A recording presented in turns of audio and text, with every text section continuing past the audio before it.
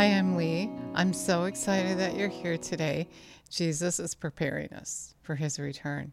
And just a few days ago, he said to me, and the end will come when the gospel is preached, when the truth is happening here on the earth. And he said that the Christians are the holdup because we're not doing his work, because we're not preparing those who don't know Jesus for his return. We're not displaying the truth. We're not walking in the truth. He said we're lukewarm. And so that's what we've been talking about. And yesterday we talked about faith, that we need to have faith. And today we're going to continue to talk about faith. And there were a few other days that you can refer back to when this all started. And so let's acknowledge Jesus. Jesus, we thank you that you're teaching us, preparing us, telling us things to come, and telling us where we're at, that we're in that place where the gospel has to be preached, and then the end will come. Then you will return. So we just give you all the glory. We give you the floor today as usual, and you're going to prepare us for that day because you love us so much. So amazing. Thank you. We praise you. We give you all the glory. He is so good. He's not just going to let this time go by and not telling us where we're at. He also told me, this comes to mind right now, he also told me a little time back that he's separating the sheep from the goats. And so he's preparing those who love him to those who don't. And so if you're in the wrong line, you got to quick get in that right line, because he is coming. He is preparing to come. And he's calling out to those who have an ear to hear. If you don't have an ear to hear, you're going to miss what the Spirit is saying. He said to me just this morning, be very careful of what you hear. And he said that in Mark 4. He said, be careful what you hear. Be careful what you're listening to. So you got to hear what's happening. He's going to tell you things to come. And he sometimes is so soft and sometimes sounds so much like you that you miss it because you think it's you talking to you. So you got to be really careful, still, and listen completely. You got to pay attention. You have to be eager to hear the truth. You have to be eager to do away with the lies. Go ahead and examine what you hear. And so anyway, he wants to continue to talk about faith. And I heard him say, faith is the substance of things hoped for, the evidence of things not seen. So faith is the thing that you need for what you're hoping for. And your faith is the evidence of things that you don't see. And I want to read that to you in Hebrews 1. Now, and this is the Amplified Classic Bible. Now, faith is assurance, the confirmation, the title deed of things that we hope for, being the proof of things that we do not see, and the conviction of the reality, faith perceiving as real fact what is not revealed to the senses. So faith is the thing that it's the evidence. You have the faith to make this happen. You have the faith because you heard the word, because you heard Jesus, because he manifested his truth to you. Well, let's continue here.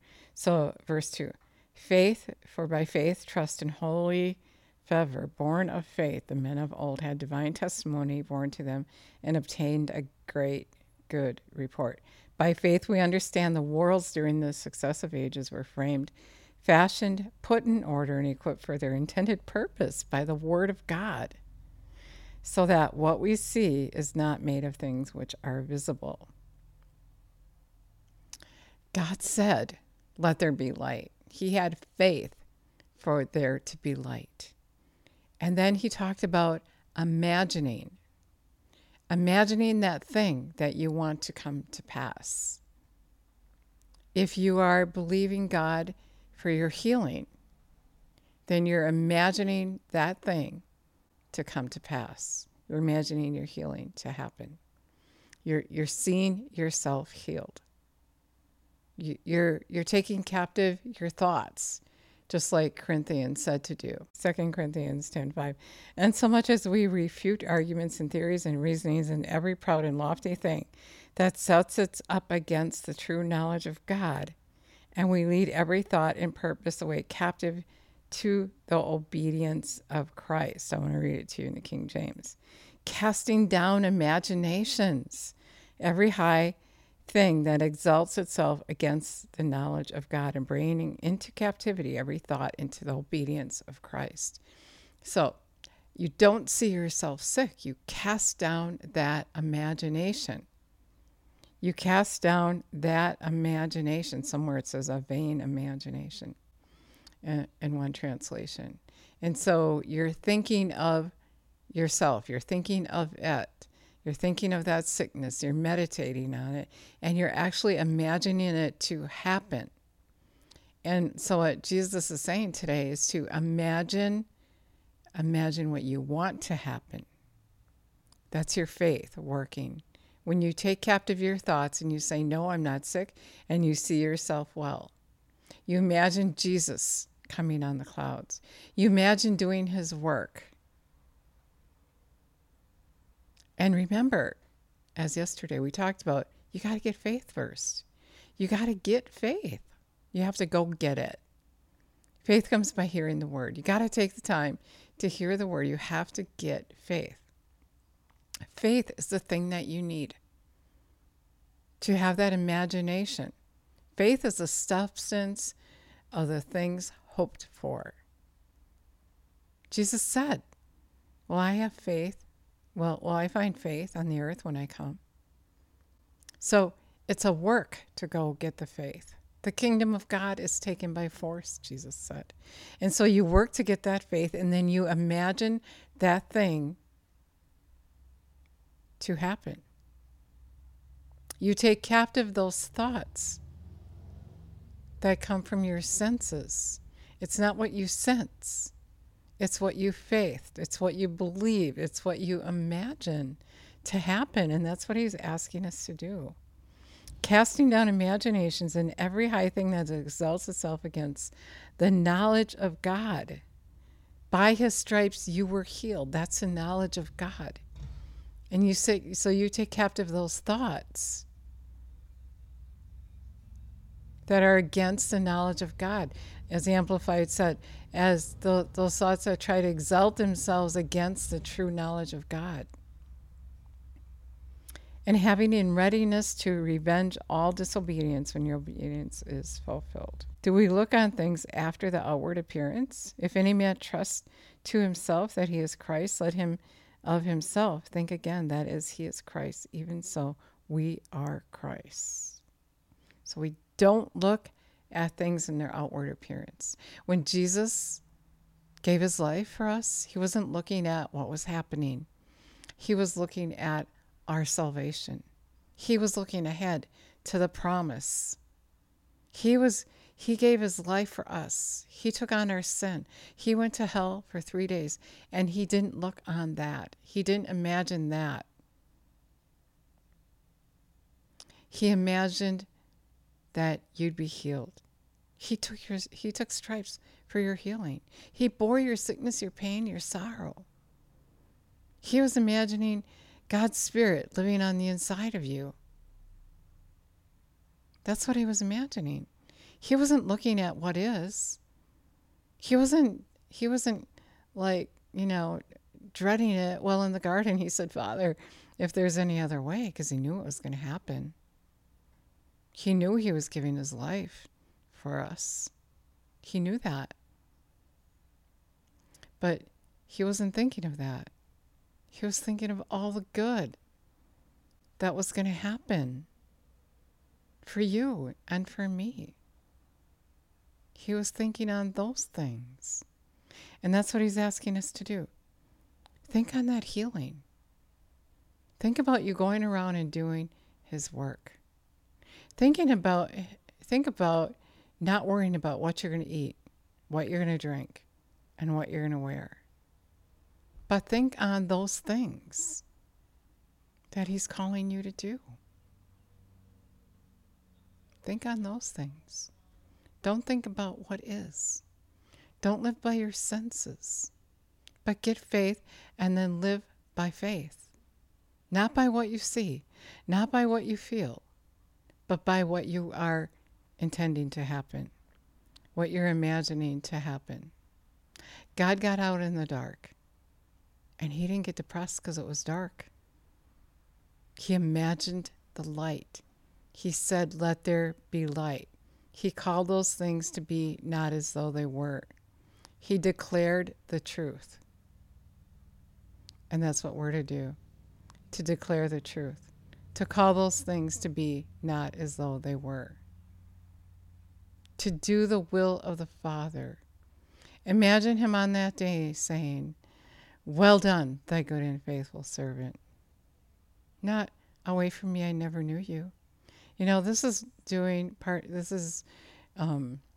having faith is part of that doing of you doing his will. You're doing his will because you have faith. You got faith in order to do his will. You took the time to overcome. You overcame because you had faith. You got faith. You looked at the word. You took the time to get to know Jesus. And so you had faith to call those things to be not as though they were. Jesus cursed the fig tree. And the disciples next morning were freaking out because the fig tree withered from the roots up, because he said for it to. And he said, if you have constant faith, you can do the same thing. Whatever you say, if you believe what you say, it will happen. It will happen. And so that's the truth. And that's how you get faith. You look at the word, you focus on the word, you meditate the word instead of meditating the problem. And that's how you bring it to pass. You say it, you think it, you act it, you're all the way in it. You're not double-minded. You don't get up one day and say, I didn't see it happen yet, so I quit and I give up. And then you get up the next day and say, I'm going to believe today. Things look a little brighter. And you know what? That happens when you're not constant. Like Jesus said, if you have constant faith, if you have faith every day, all the time, constant is constant. If you have constant faith, then you can say, and it'll happen. You can tell this mountain to move, and it'll do. It'll move. You can tell the problem what to do, and it'll happen if you have constant faith. But James says, if you're a double-minded man, you're not going to receive anything from the Lord. And so you have to be constant. You can't be up one day and down the next day. You can't be saying what is one day and then not saying what is the next day. You have to be consistent. I heard someone say, in consistency lies the power. Just like if you decide you're going to lose weight and you eat healthy for a week and then you eat like trash the next week, your weight's going to go up and down. It's going to fluctuate. You're not going to have the constant success that you want to have unless you're constantly doing the same thing. Right? So you can save $50,000 and then spend $50,000 and you've gotten nowhere. And so you can get all filled up. You can hear the word. You can have faith. And then get discouraged and then just drop it all and nothing will happen. Just the same. It has to be constant. You have to make a decision. I'm going to walk by faith, not by sight. I'm going to live in the kingdom of God. I'm going to get faith every day. This is my lifestyle. I'm not living in the dark anymore. I'm not taking a chance on going to hell.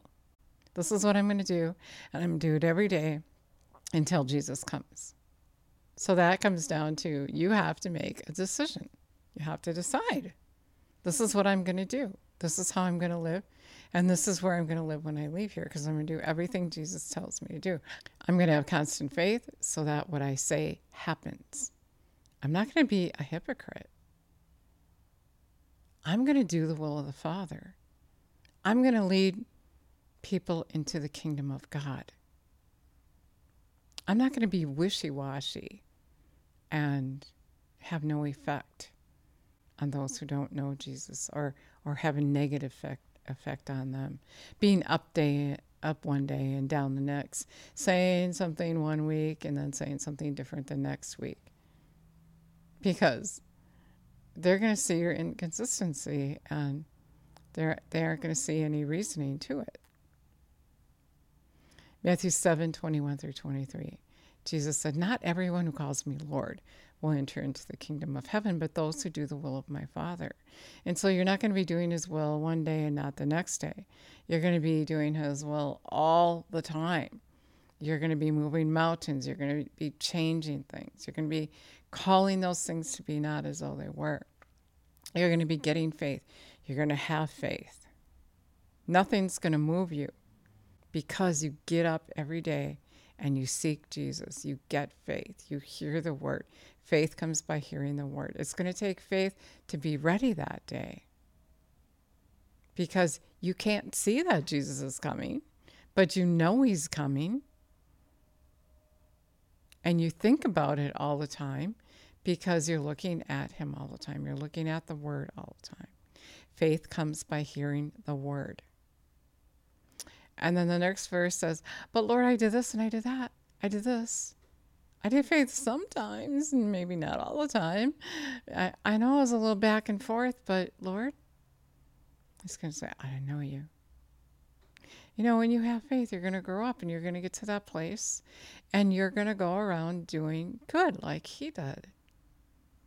You're going to be calling those things to be not as though they were, laying hands on the sick. You're going to be doing the greater work. But without faith, you can't do that. You have to see yourself doing that. He's helping us. He's encouraging us. He knows in the way we think without him, we're thinking, I can't do that. I can't give up my stuff. What if they don't get healed? What if nothing happens? Did he really say that to me? He didn't really mean that. I certainly can't do that. Right? But if you're hearing the word every day,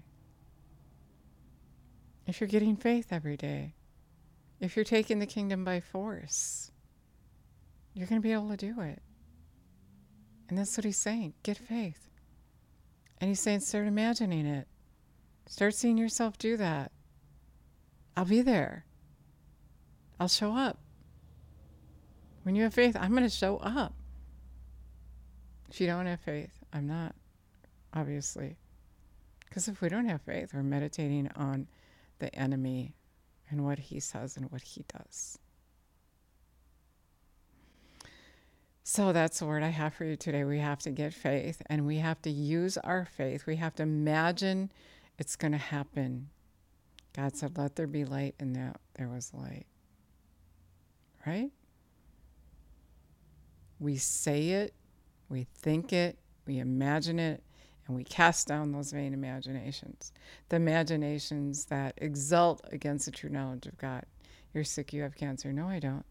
By his stripes I was healed. You're casting down that imagination. You're doing the will of the Father. And on that day, he's going to say, well done, thy good and faithful servant. Praise the Lord. Hallelujah. He is teaching us. He's training us up. He's getting us ready to send us out. And then the end will come. We're not going to go out without his power. We can't be religious. That's what he's saying.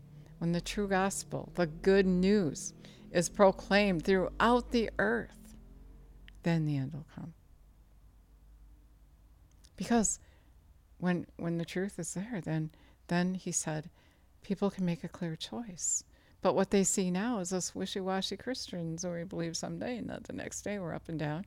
We don't call those things to be not as though they were. We live by our senses. We don't live by faith. We don't have the evidence of faith. The evidence of faith. That's what we need.